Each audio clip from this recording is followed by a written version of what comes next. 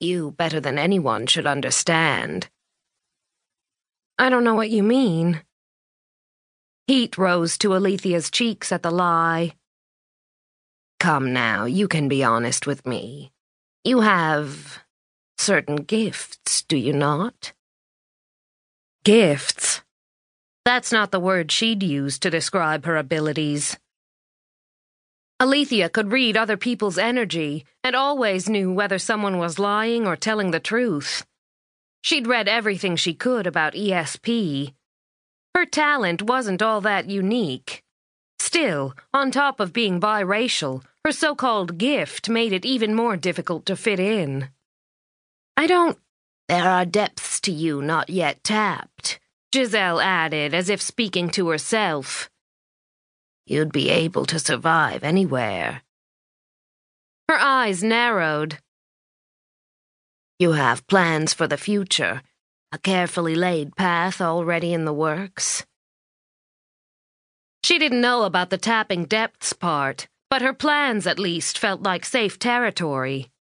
Alethea nodded. I graduate from Juilliard next spring, and I already have a job lined up in Los Angeles.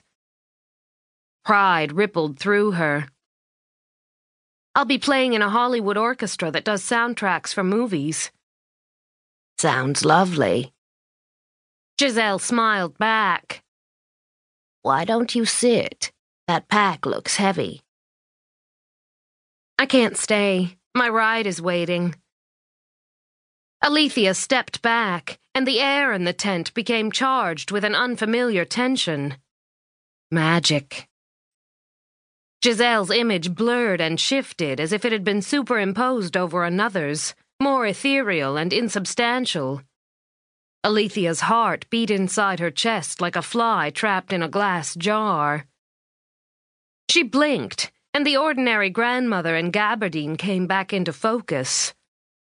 Not possible. It's exhaustion, that's all.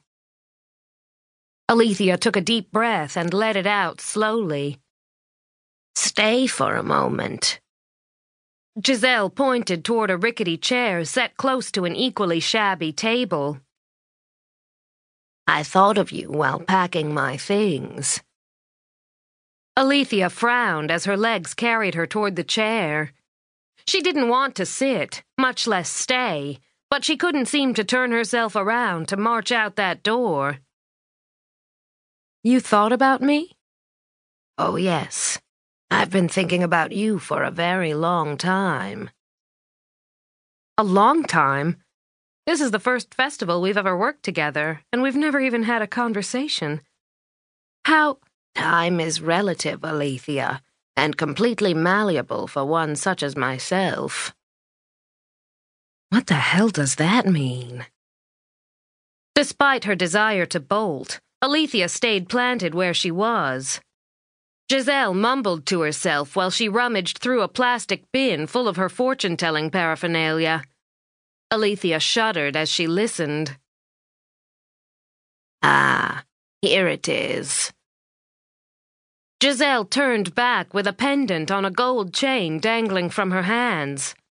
The charm was an animal effigy made of Celtic knots with a green stone mounted in the middle.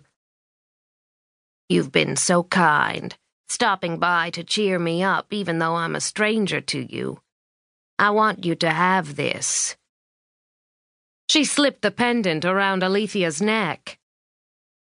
Alethea traced the intricate design with her finger.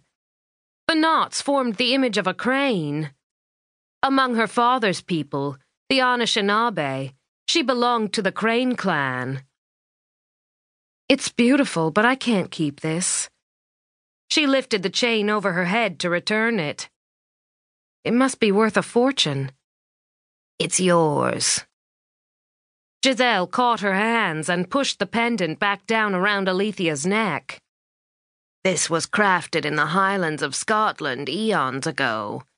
It is fitting that you should have it, don't you think? Her mother had been Scottish, a McConnell, but how could Giselle know so much about her life?